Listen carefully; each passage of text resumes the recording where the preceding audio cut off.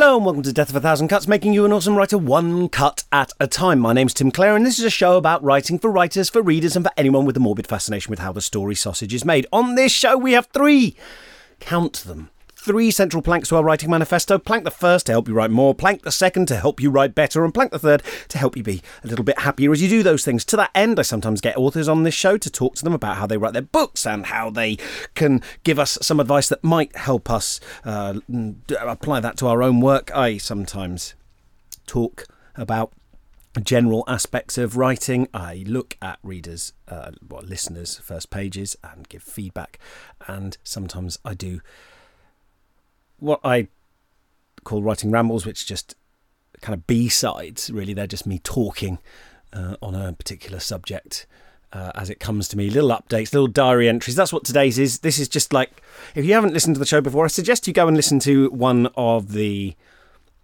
first page feedback episodes as a sort of start jumping off point, or one of the interviews. They're a little bit tighter. But I've just got back from Essenspiel in Germany, where I was going there to cover the event, but that makes it sound more professional than it was. I wanted to go there for the experience, but I was sort of doing it for work as well. Essenspiel is the world's biggest tabletop games event, and it's not happened for 3 years because of the plague. And I've never been before. I'm constitutionally not well built for conventions, being in an unfamiliar place surrounded by thousands of people with poor regard for personal space, but I went anyway because I wanted to try it once in my life, and I'm glad I went. This episode isn't going to be about tabletop games, by the way. This hasn't turned into a games podcast. I just wanted to sort of say that's where I've been, and I'm gonna, in some future episodes, I'm gonna do some feedback episodes where I look at listeners' first pages, because I haven't done one of them for a while, and I know that they're your favourite, they're certainly one of the most popular types I do, so that feels like an easy win for me. I'm also going to do a new episode on the How to Write a Novel saga stroke debacle.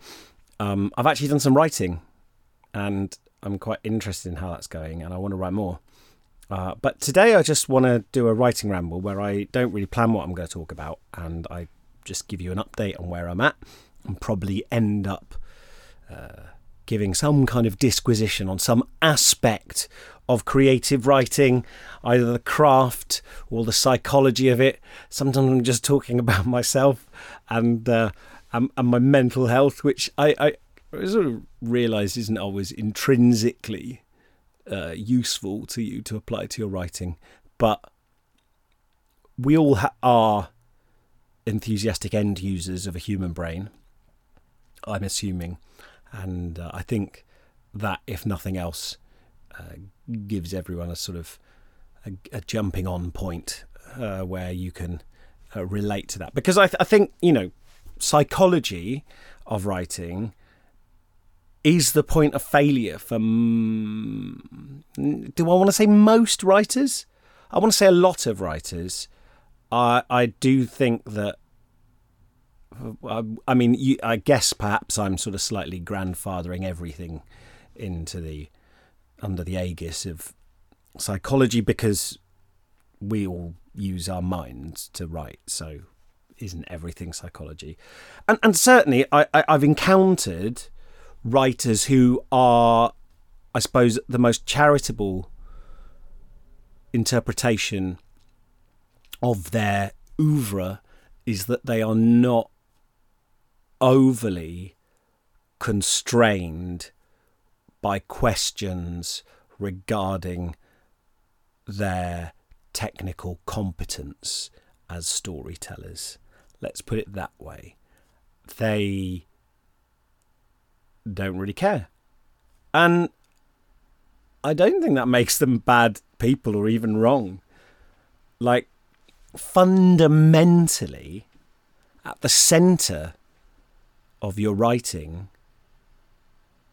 ought to be, I believe, and I really loved, there was a great tweet by CL Polk, I might have even mentioned this last episode, but about how, you know, it was quite like a nicely mischievous one, but just saying, you know, maybe it's the writer's job to sit down at the table, at the desk, at the writing jotter or the laptop, bringing to their work takes that and ideas about writing and beliefs about writing that would get you shouted at if you shared them on social media. You know, that you think, I think a story should be this. The kind of thing that if people from outside you, if you tweet it and then the tweet leaves the context of the people who know you and goes off into the ether, people get really angry about. I remember Matt Haig, the author Matt Haig, got like people really, really angry at him when he shared like a little list of like writing advice, and one of his tips was like, don't kill the dog. Everybody likes dogs. People want to see the dog survive to the end. And people went mental at him. Like, I took that as being like at least set, like having a sort of a sincere point, but being semi tongue in cheek, but also just a list of his ideas about the philosophy he takes to his writing. You would have thought he'd said, always pitchfork a kitten in real life before starting any novel. Its suffering will improve the emotional impact of your work. You'd think he'd said something like that. Apologies for using such a graphic metaphor, but people were so angry. People were furious. People were scathing. It wasn't even like just disagreeing. It was every author was like, it was like the bat signal had gone up in the sky, and they were like, oh, someone's had an opinion about writing. I need to go and prepare a statement and have my balcony moment. I need to walk out and address the crowd because the people need to know. And I realise the irony of me saying this in a podcast, right? I get that, but I'm not responding to something that 200 people have already responded to. And I hope that I have a sense of humour about my opinions, which are just my opinions. But it was just the emotional valence of it. People were withering and so angry, which kind of fulfills that criterion, right? Of, notice I used the proper singular of criteria. Thank you. Of taking to your writing some beliefs that will make people, as we used to say when I was in infant school, eggy. That you meant cross. It might make that will people go, no, that's not how you write a book. How dare you? I feel like bringing that to your work means that you've made a definite choice, and you have to make those choices. Just like in Dungeons and Dragons, you know, of course you can multi-class, but you know, if you're going to be a wizard, you can't wear heavy armor and carry a sword. You probably can in some builds, but it was a bad metaphor because I know I need to choose metaphors from domains where I'm ignorant, because then I can oversimplify. You know, if I can use quantum physics metaphors because I know nothing about quantum physics, and so I can start evoking Schrodinger's cat and the thought experiment as if it was a real experiment, and quantum superposition and quantum entanglement, and I'll sort of sound super confident because I don't know anything about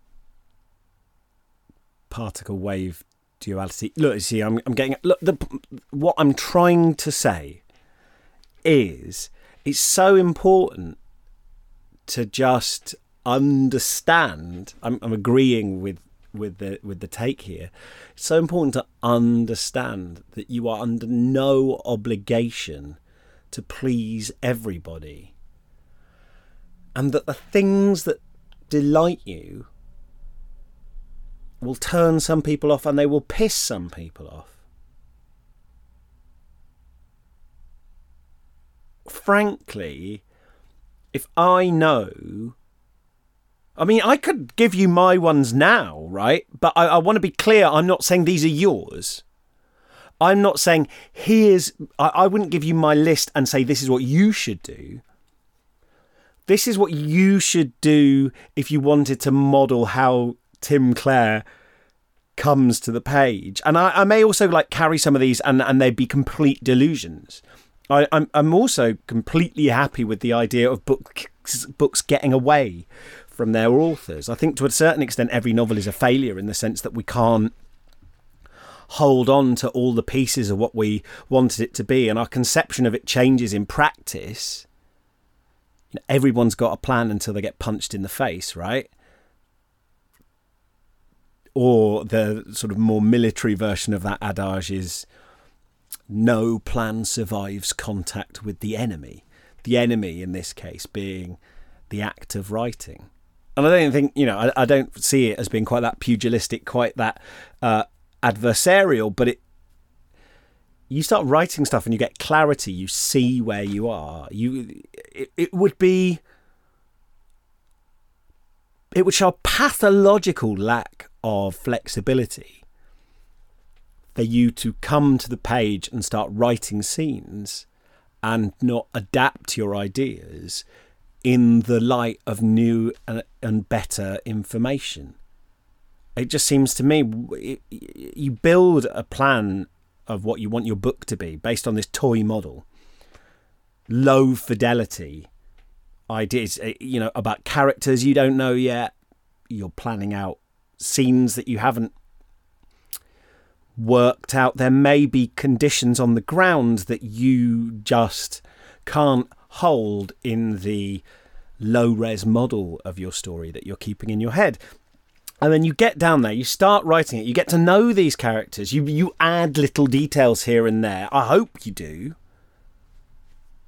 That's what writing is. That's the business of writing, is little details, or at least it is to me. Here's, one of my takes, that I think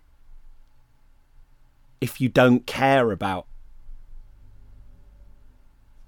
I want to be clear, just before I get into any of these are just the things that I take. They're going to sound super judgy because and I think yours should too. Don't necessarily, you don't have to get on the fucking balcony and start shouting at people and bellowing at other people that they're wrong if they don't appropriate them for themselves. But it's so important.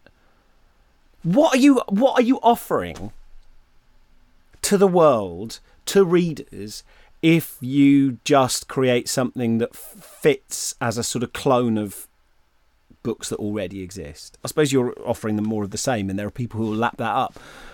You're allowed, but I just think you deserve more. You owe yourself more, and I think there's probably things you haven't seen. It's not about being perverse. It's not about deliberately being a contrarian dick about it. It's about being true to what you care about. And you'll have seen stuff on TV and you'll have read books, and there'll have been things that you wanted, that you were jonesing for, that you were fiending for, that they weren't giving you. And there'll have been things that they did give you that you love, that you believe in, that some other people think are naff or not cool or obscure and pretentious. Whatever those things are, you're allowed to go for them. You do not have to please everyone. And, for me, and it's not true of everyone, it is like you only have to look at what's published and what people enjoy to see that it does not matter to everyone. But I don't want to apologise for my opinion that if you don't care about the quality of your work on the line, if you don't care about the quality of your prose, if you don't care about what words you choose and where you put them, you have no business writing a novel. Why are you using this medium? It's a waste of the medium. What's the fucking point? This is not to say, because this will often get reframed by people who maybe write more commercial fiction, as if I don't love adventures, as if I don't love ripping yarns, as if I don't love pulp, as if my ideal scene isn't two people fencing on the burning gondola of an airship. As if I don't want to see that sword fight continue as they're both forced to bail out, and they continue to sword fight as they, drop through the sky. As if I don't want to see them then, parachuting into the water and then fighting on top of narwhals or something like that. I've written fucking books that have got mixed martial art nuns and homemade grenades and sawn-off shotguns and and dungeon crawls. I'm not being a D-bag about this, but I see people who may be writing kind of what they see as being more commercial or more fun fiction, frame it as if if you don't want to put in all these $10 words and you don't want to, some of us don't care about crafting fancy sentences. It's not about fanciness. It is not about fanciness. It can, you can do, I love using an additive sentence structure. I love using complex sentences with parenthetical remarks. It's how I talk. It's how I'm communicating with you now with these huge sentences with bolt-on conjunctions. You can more or less follow what I'm saying. I wouldn't write like this precisely. It would be simplified so people could follow it and there would be more full stops. But human beings are perfectly capable of following long sentences and following clauses where one clause comes in and qualifies the other in some way.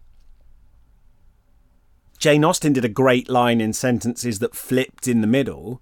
I don't think Jane Austen is a difficult writer to read.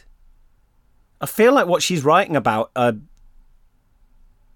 human fundamentals. It's just human fundamentals of a certain time and certain classes and certain types of people, right? I'm not saying that her stories are necessarily as universal as some have claimed, but except in the sense that the specific is always universal to humans.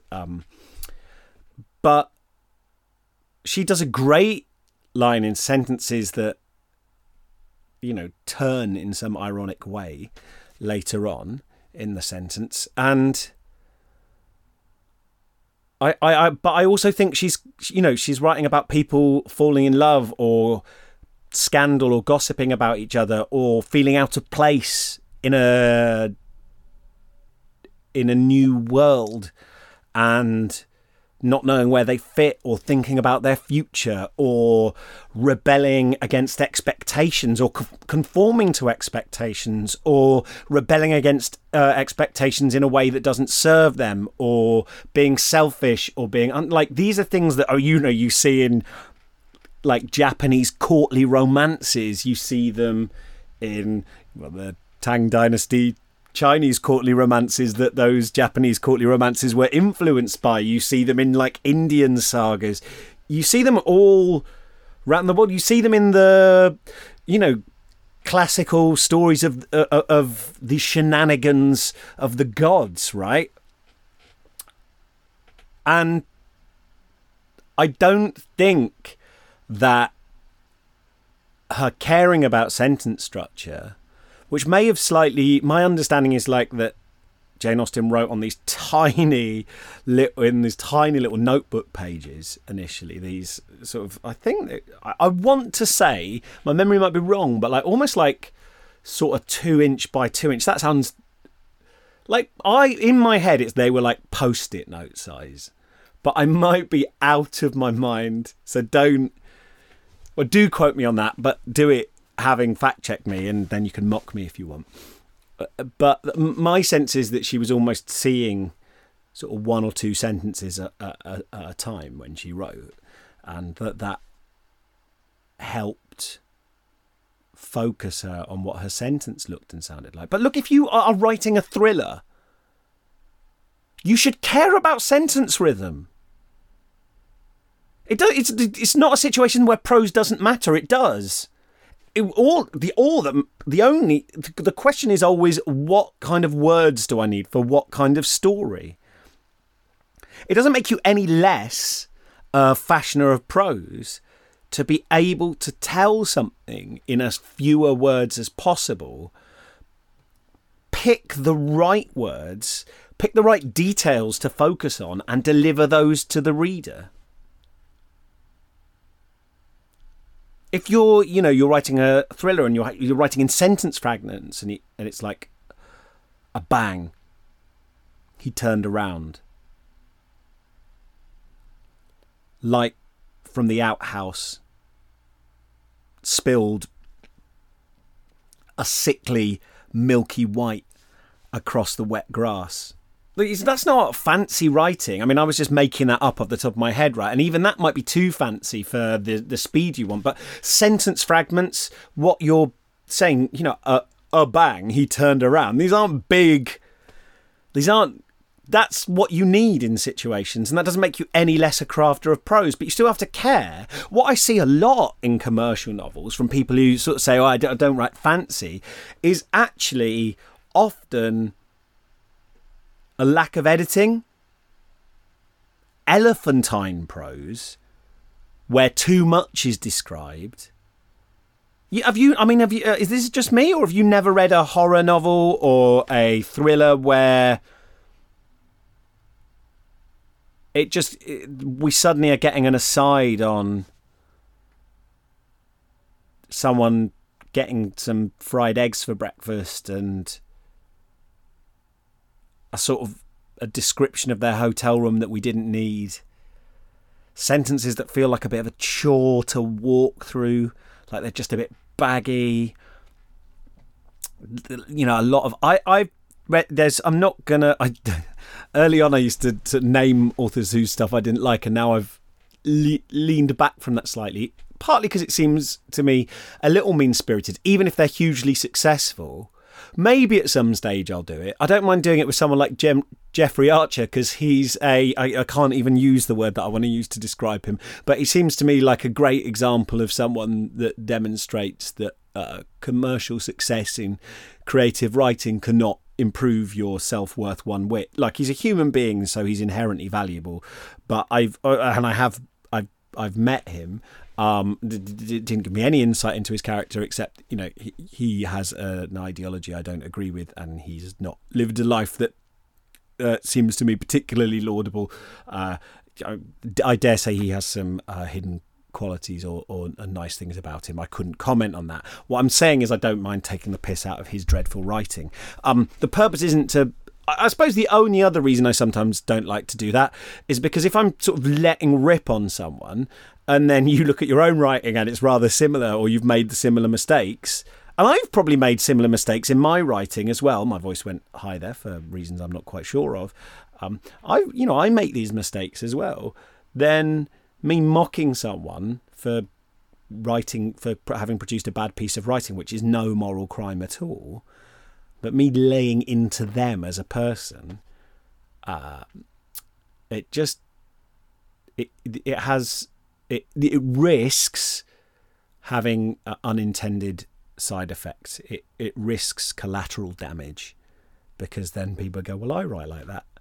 Does that make me as dreadful as Jeffrey Archer? No, he's, any reason to sort of not like him is to do with his actions outside writing. He's just a bad writer whose profile has been bumped up. For those Americans who don't know, he was a Conservative MP in the UK who went to prison and also wrote lots of very, very bad commercial novels, like really crap. And he's bad on the line. You know, I think Morrissey is another person who sort of has said a lot of things and expressed a lot of views that are dreadful. And his novel is horrible to read. Even so, I don't think that he set out to write a bad novel. I think he set out to create value in every line. But he just wrote all woo. Now, that's someone who's trying to make every sentence interesting, but it just was badly edited and badly written. But the editing, if you have a good relationship with an editor who's prepared to work with you over years, you might be able to get something usable out of it. And I think some high-profile people just are badly edited. But all of which, it was, my central point from that is that I read a lot of commercial fiction, which is just hard going, just has a lot of filler. Is 600 pages and didn't need to be. It just doesn't feel like a thriller to me. It feels like a filler. And I've read commercial fantasy that I'm just like, why am I here? Where was your fucking editor? Why should I care? Why are you so bad on the line? Why do you have such a tin ear for dialogue? I mean, I've said without any dissembling whatsoever that I think Michael Moorcock's The History of the Runestaff books are shite. But I don't feel too bad about saying that, because he himself said that he wrote each one in 3 days. Yeah, it reads like he wrote them in 3 days. I mean, it's quite an impressive feat that he wrote them in 3 days each. And I think that's, he wrote a draft of each one in 3 days, having pre-planned a bit of where he's going to go and then just hammered it out. But it's super perfunctory. It's super perfunctory. It just and there's other authors, some of them very successful, who I just like, why is this so big with nothing happening? You're not making these lines work for you. You're not making this plot work for you. There's no sense of economy. There's no sense that you value and want to honour my time. And that is what I care about in writing, it should feel like you are honouring the reader's time, and whether you are doing that with rich description, why not? Why shouldn't each sentence have a purpose? If an author is able to knock out thousands and thousands and thousands of words a day and multiple novels a year, I've just never seen that happen where those books aren't shite. I'm sorry. That's how I feel. That's how I feel. And there are other people who feel differently. And this is what I mean about coming out with cancelable takes, but they can inform your writing. It's I don't want to read anyone who's wasting my time. A good book is distilled, any great piece of art is distilled time. It's the preparation that the artist has put into learning their craft. It's the work they then put into making the piece, and then it's the work they make into finishing it. A vase is distilled time. It's hours and hours of work. Hundreds of hours of practice, maybe, that's then poured into this shape. That's then this glazed vase or this pot or whatever it is. I then get to use it, and I don't have to learn all those things myself, and I don't have to make it myself. I don't have to spend the hundreds of hours learning to get to that level, and then the hours to make the actual piece. I don't have to spend that time because someone has distilled that time into a single physical object. So it's the gift of time. That's what you're buying. That's what you're receiving when you experience well, art or any craft, right? And that's what I feel like a story is. It's a direct function of its distilled time poured into the shape of a book, into these words. And you can pour fuck all in, I like a fried egg as much as the next I guess vegetarian Luddite, but that's not a lot of distilled time to crack an egg and then fry it, right? And sometimes you just want a fried egg, that's fine. But I mean, of course, there's lots of you, if we don't want to get philosophical here, I'm just using it as a metaphor because, of course, it's, come from generations of hens and the farmers, and there's transportation systems. And, of course, we bred chickens over centuries. You don't have to tell me about the history of chicken breeding. I have a book called Beautiful Chickens, which are various prize collectors' show breeds of chickens that me and my daughter occasionally look at. I understand that. See, this is why Tim, stop.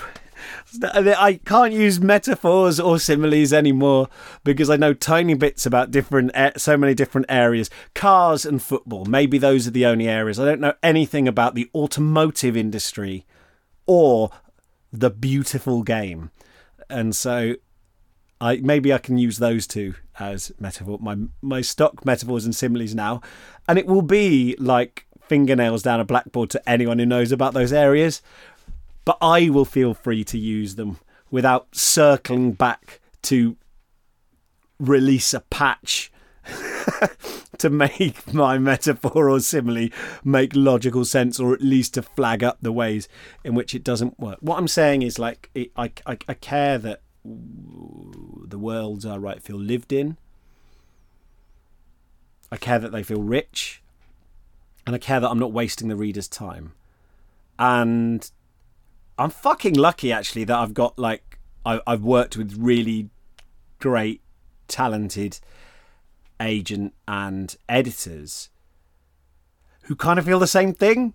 And I get manuscripts back and there's, large sections crossed out.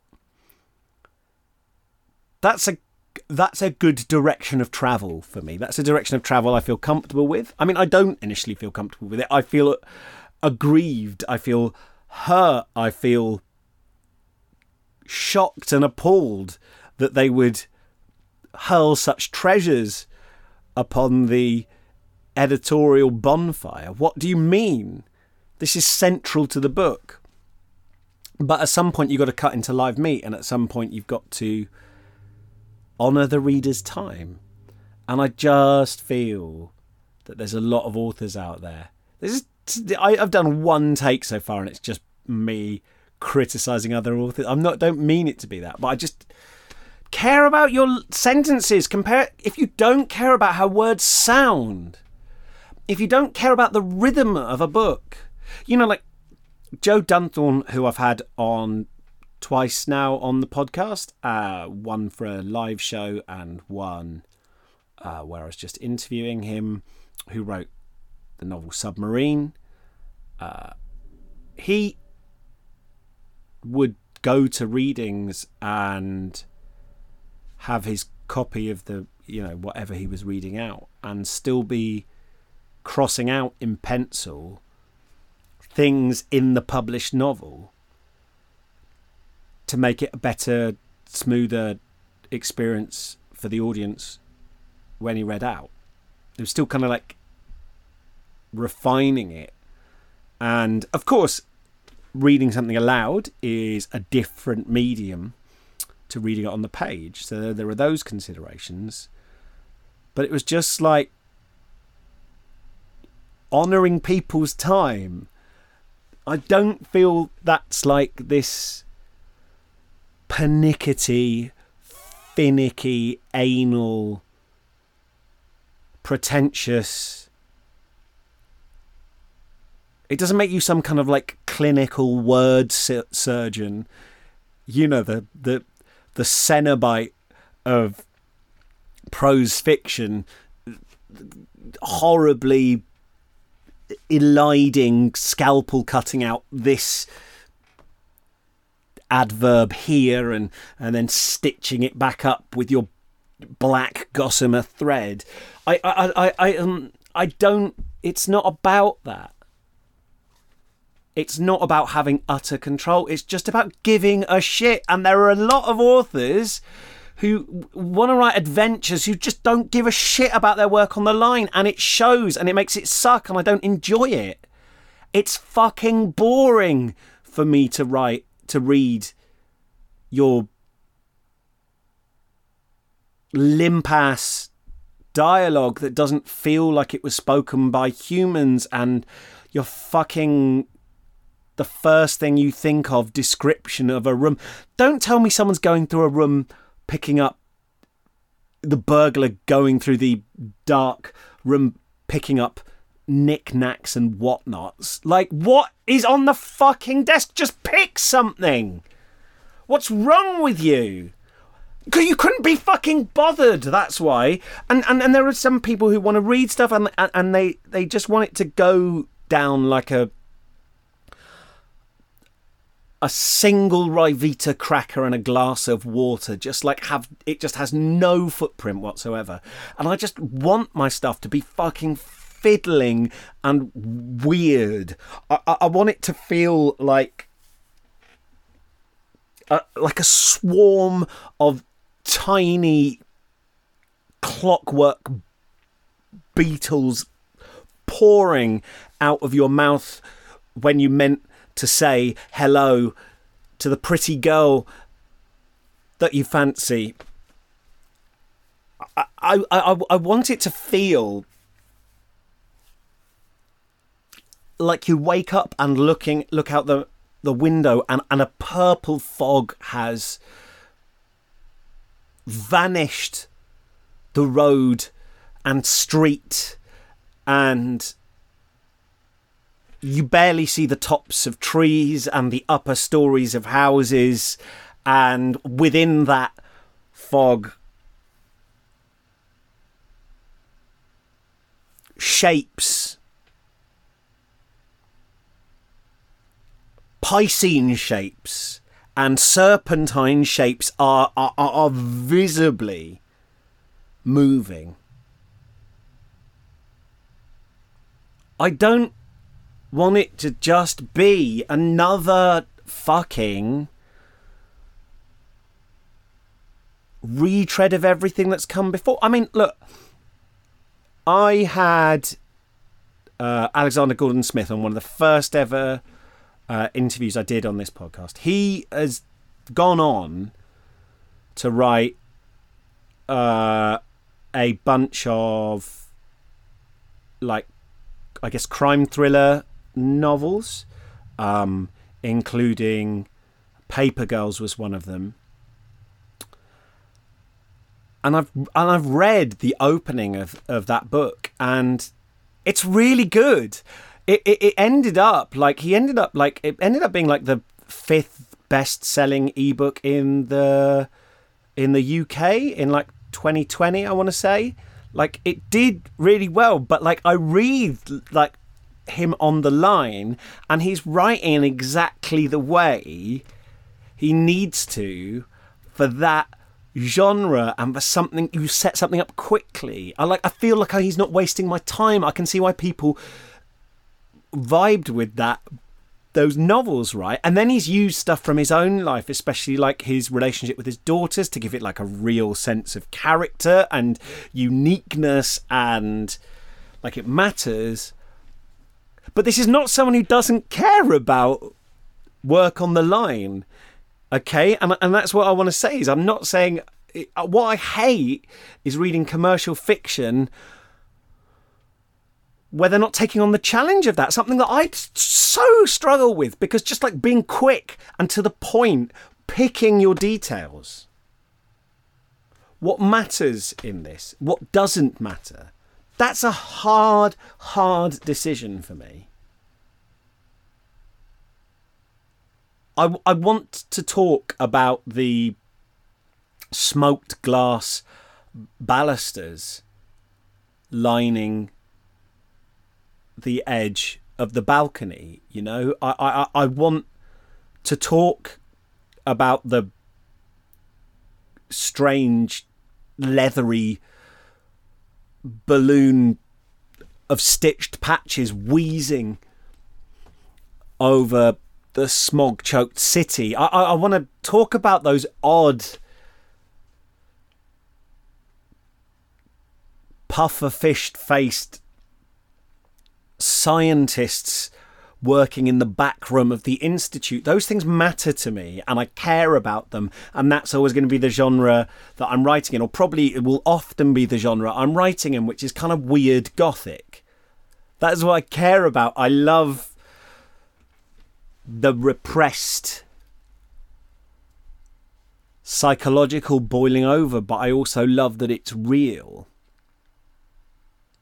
And that's what I care about, and that's what I want to have. But I feel like a universal that I think should apply to everyone is like giving a shit about your language. I just think that the demands on you are different. Your victory conditions are completely different for different genres, and there's some genres I can't I mean, like, of course, you know, romance is not just a genre, it's also part of many human beings' lives. So just because you don't write in the romance genre doesn't mean that your stories can't have romantic liaisons, can't have people falling in love, people falling out of love, people having sexy tension. Like, even me putting sexy tension in a silly voice shows that it's something that I don't feel is playing to my natural strengths, or at least I don't feel confident writing it.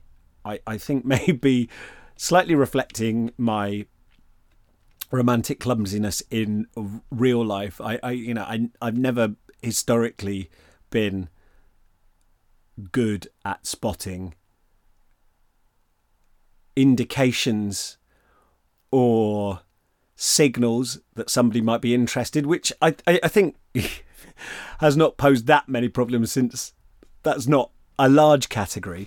But when it on the few occasions that somebody has been, I have not been in any way cognizant of that interest, and so maybe I'm not super good at writing about romance. Also, I feel quite exposed and vulnerable. I'm constantly convinced that however I write a character's sort of attraction to another character or whatever, it'll either be cliched or it will instantly be read as me talking about myself and my own preferences and interests, right? So I continually feel like I'm exposing myself in the platonic sense, exposing some assumption, but that's why it's such a fucking good thing to write about, right?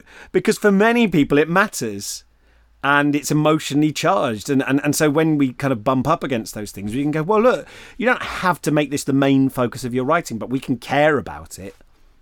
But what I'm saying is I have deep respect for writers in the romance genre, because I know I would struggle to do it well.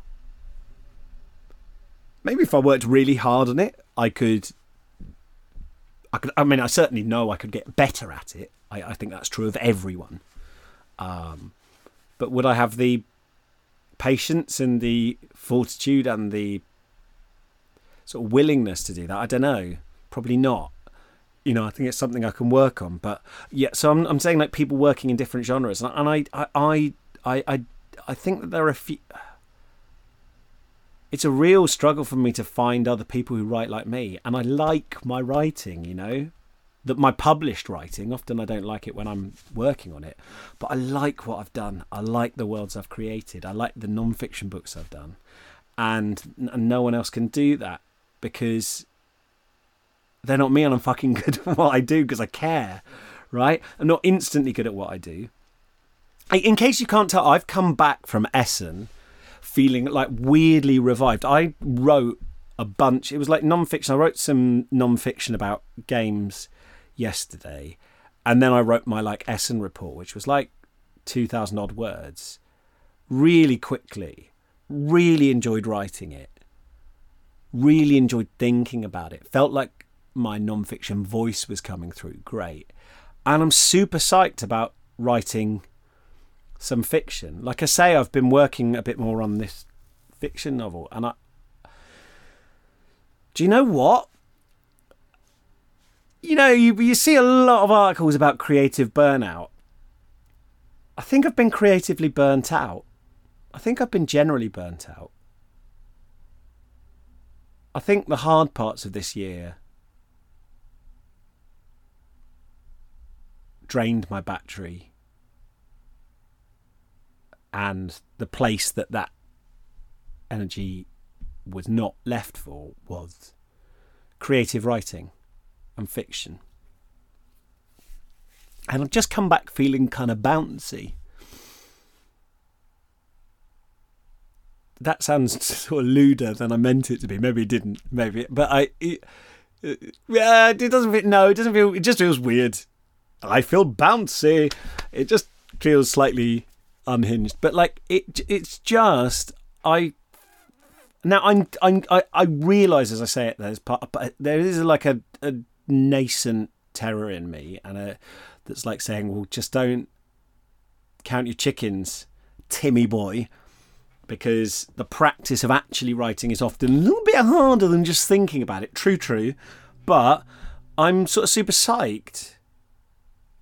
Like, I wrote yesterday and some stuff came out without my even thinking about it, you know. And that doesn't make it good writing, but it makes it writing that's appeared on some page, right? That's, you know, I can work on stuff that I've put down in... And I wasn't even... like I wrote nearly 3,000 words yesterday, and I was doing it on my phone because I was travelling from Essen, sort of north to Amsterdam and then back to Norwich. And nothing's really changed, except I don't feel exhausted and tired. I've had a streaming cold the past 2 weeks. It's been really grim. Oh, it's horrible. I'm more or less better now, but it's not been great. It wasn't COVID, by the way. I got tested, but I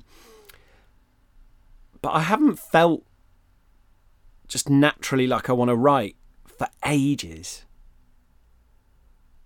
And that's quite a painful place to be in if you invest too heavily, which I absolutely do, in the identity writer, in the identity author. It's actually a slightly terrifying thing to feel like I just don't really want to write, and I think when I write it's going to be bad. Now I don't care. I want to give it a go. I'm like excited. Look, maybe it's also because I went off and I've been playing games for a week, and all of these games have got stories, and all of these games have got worlds, and some of those stories and worlds, you know, you hear about, and they are told.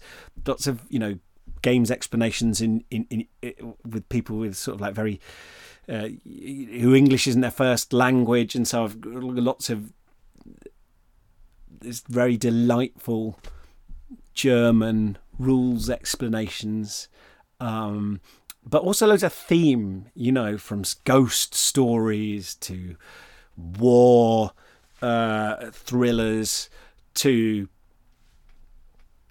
You know, I played a game called Lacrimosa, which is based on you're trying to finish Mozart's final composition. He died before he could finish it, and you are travelling around Europe, retracing the places that gave him inspiration, his final memories when he was writing this. And you are also funding this by performing his works and sometimes selling the rights to them to other conductors who can then perform them, and you make sort of money off that. And then by recruiting composers to write the final parts of this score for this last piece of this great composer. And it kind of had a beautiful grand sweep to it. And for all the pretentiousness, soundingness of that theme, was pretty fun, and I understood how to play it, which shocked me. And I played some games that just made my head fizz. And I was like, yeah, this is it. This is like creativity happening. And I was out in the world again after years of, that was the first Essen in 3 years. Never been before. And I was there and people were creating and I just felt good. And I felt, whisper it, inspired. And I felt like that is a world I can be part of, not making games, but making stories, and telling stories. Also, some stuff you play or see is shite. It's really bad. I guess this is type 1 and type 2 inspiration, right? Type 1 inspiration is the conventional feeling of awe when you engage with a story or a life experience that makes you think, wow, this is incredible, and this makes me want to write in order that I can convey some crumb, some snapped off, pickled fragment of this experience to other people. I want to give this feeling. I think the example I've used before is of just one that I can think of off the top of my head is when I first watched, and actually every time I watch, Spirited Away, and Chihiro is climbing round the side of the bathhouse, and the ventilation kind of pipe that she's on gives way under her feet, and there's a long shot of the side of the bathhouse and the water below. And that feeling of vertigo and swimminess I felt. I don't know, it's what an odd point of reference. But expansive wonder and transportation, and I don't know if anything I do does that. Probably it doesn't, but being not here but there. That's magic to me. And that's type 1 inspiration. Type 2 inspiration is seeing something so crap that you kind of look around to see if you're the victim of an elaborate practical joke, and realising you're not, go, well, if this is the bar I've got to clear, I can do better than this. This was created by somebody laudably unimpeded by imposter syndrome, who just went, yeah, I'll give that a crack. And you go, well, if this is fucking it, then I can do this. Like, I can do better than that. Oh, right, everyone's winging it. Oh, I see, this isn't a meritocracy. Oh, I get it, right, okay. Ah, okay, so this is like, this whole thing is a bit of a joke. And that's type 2 inspiration, where you just go, well, I'm not going to criticise myself if this is the shit that's having money pumped into it, right? Multiple people signed off on this, and this is wank, right? That's actually quite good. I don't know, it feels a bit dirty and naughty. It feels like you're burning unclean fuel when you do that. It feels like you're running your car on sort of irreplaceable, like, peat moss or something like that. It's just like burning clouds of like black smoke as you wreck ancient peatlands. But see, I used a car metaphor there. Did you like? Well, it was a car simile, but you can't run a car on peat. But you knew that. Well, I mean, technically, I suppose what the part of peat that's being consumed is oil, right? Is that the case? So I suppose in a sense, anyway. So those are the two things that you can get, and I feel like I'm filled up with both coming back from Essen, because there was some crap there as well. There was some really ropey shit, and I think if you fill up too much on type 2 inspiration, you realise that like lots of celebrities are going to get their book published this Christmas.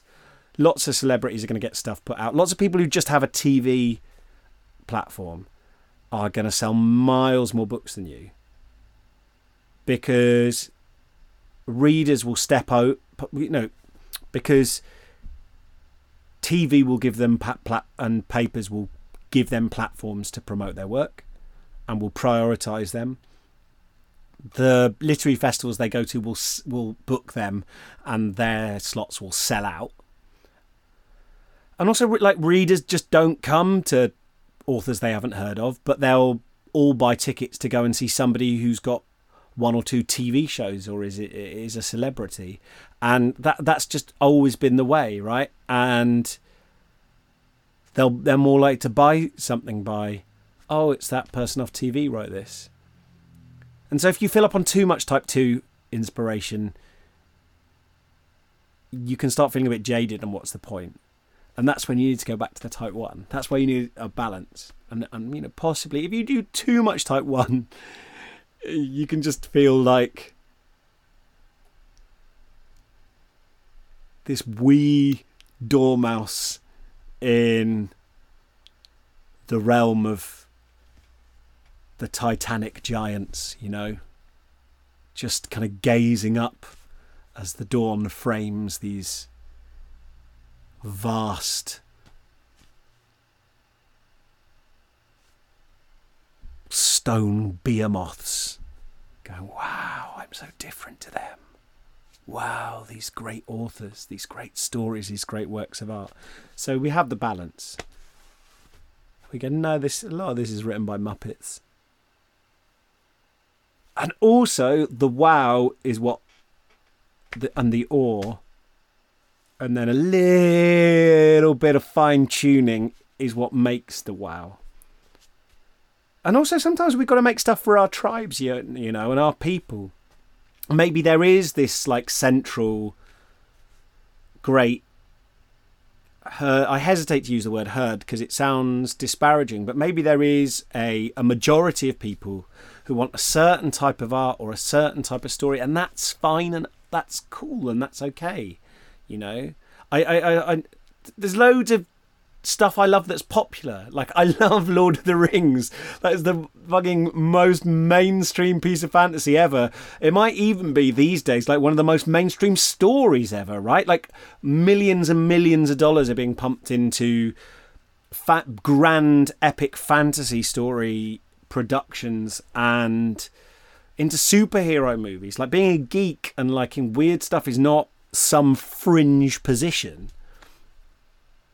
So sometimes I like stuff that is also recognised by loads of people to be great. And then sometimes I like stuff that's like super out there. And I'm so grateful that I don't only have stuff that clears a certain threshold of popularity to love and enjoy. Because it's often those weirder things, those more outre things, those more specific things that tessellate with the gaps in my heart and fit them like a key fits its lock, The purpose of art is not to generate long signing queues at Gen Con. The purpose of art is to speak the truth without stating the obvious. And I'm really up for doing that badly and then going back and trying to make it better. And I hope, having listened to this, that you can find some of that fuel inside you too. But if you can't at the moment, then please just have a little bit of faith in the seasons of creativity. Keep reading, keep putting stuff in your storehouse. Work at building up your ability to concentrate on a text, or watch movies if you can't read at the moment, Go for walks. And it'll come.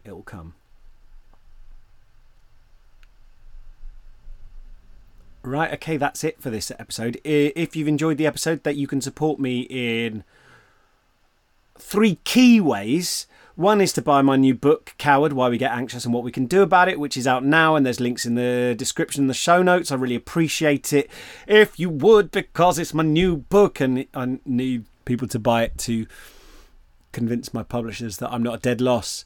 I also think is like one of the best things I've written, but I'm going to just appeal to your love for me rather than intrinsic properties of the product this time. That's my new marketing strategy. Secondly, you can support the podcast by going to my Ko-fi page, which is linked in the show notes as well.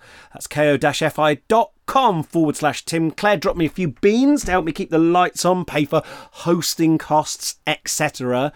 I don't have any sponsors for this podcast, so it's literally kept alive. Not literally kept alive. It hasn't acquired sentience yet. It's not Skynet, but it's I'm kept going. I'm literally kept alive by your donations. It's not. No, you're not. I won't die if you don't drop some money for the podcast. I might, but I probably won't.